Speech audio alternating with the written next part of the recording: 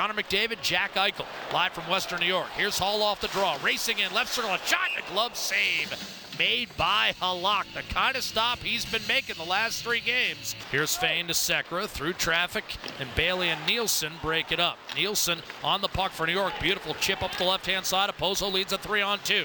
Drop pass for Nielsen, tried to center, Hamonic a shot, and a save made by Cam Talbot. Probably the best chance of the night for either club, and Hamonic robbed from about 6 feet out by Cam Talbot, who quickly served up to Connor McDavid. High slot shot, saved. Halak again at the feet, and he's able to squeeze the 5-hole shut.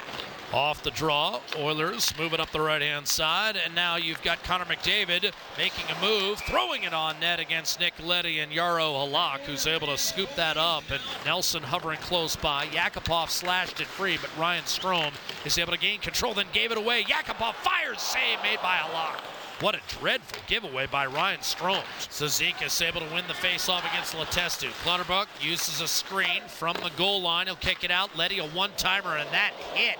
Wrist shot, score. Right off the deflection, Cizikas. And Adam Clendening, who caught a shot up near the clavicle, right up underneath his chin maybe. He went down, the puck carried him directly to Cizikas, who banged it home. Cizikas had a game winner in Long Island last year to beat Edmonton, and now he breaks a scoreless tie with 2:17 to go in the second period, and it's just been that kind of year, Bob. Nelson came over to help out, taken away by Lander, wide open Brandon Davidson. Left circle, hesitates, high slot, Osterley moves it, shot, score! The first goal of the season for Anton Lander. His first goal since March 16th, 2015. A span of 64 games, and it's finally over. Edmonton's tied the score 1-1. Back to Draisaitl. Hall, sharp angle shot, and that went off the blocker. Is it in? Backhander score!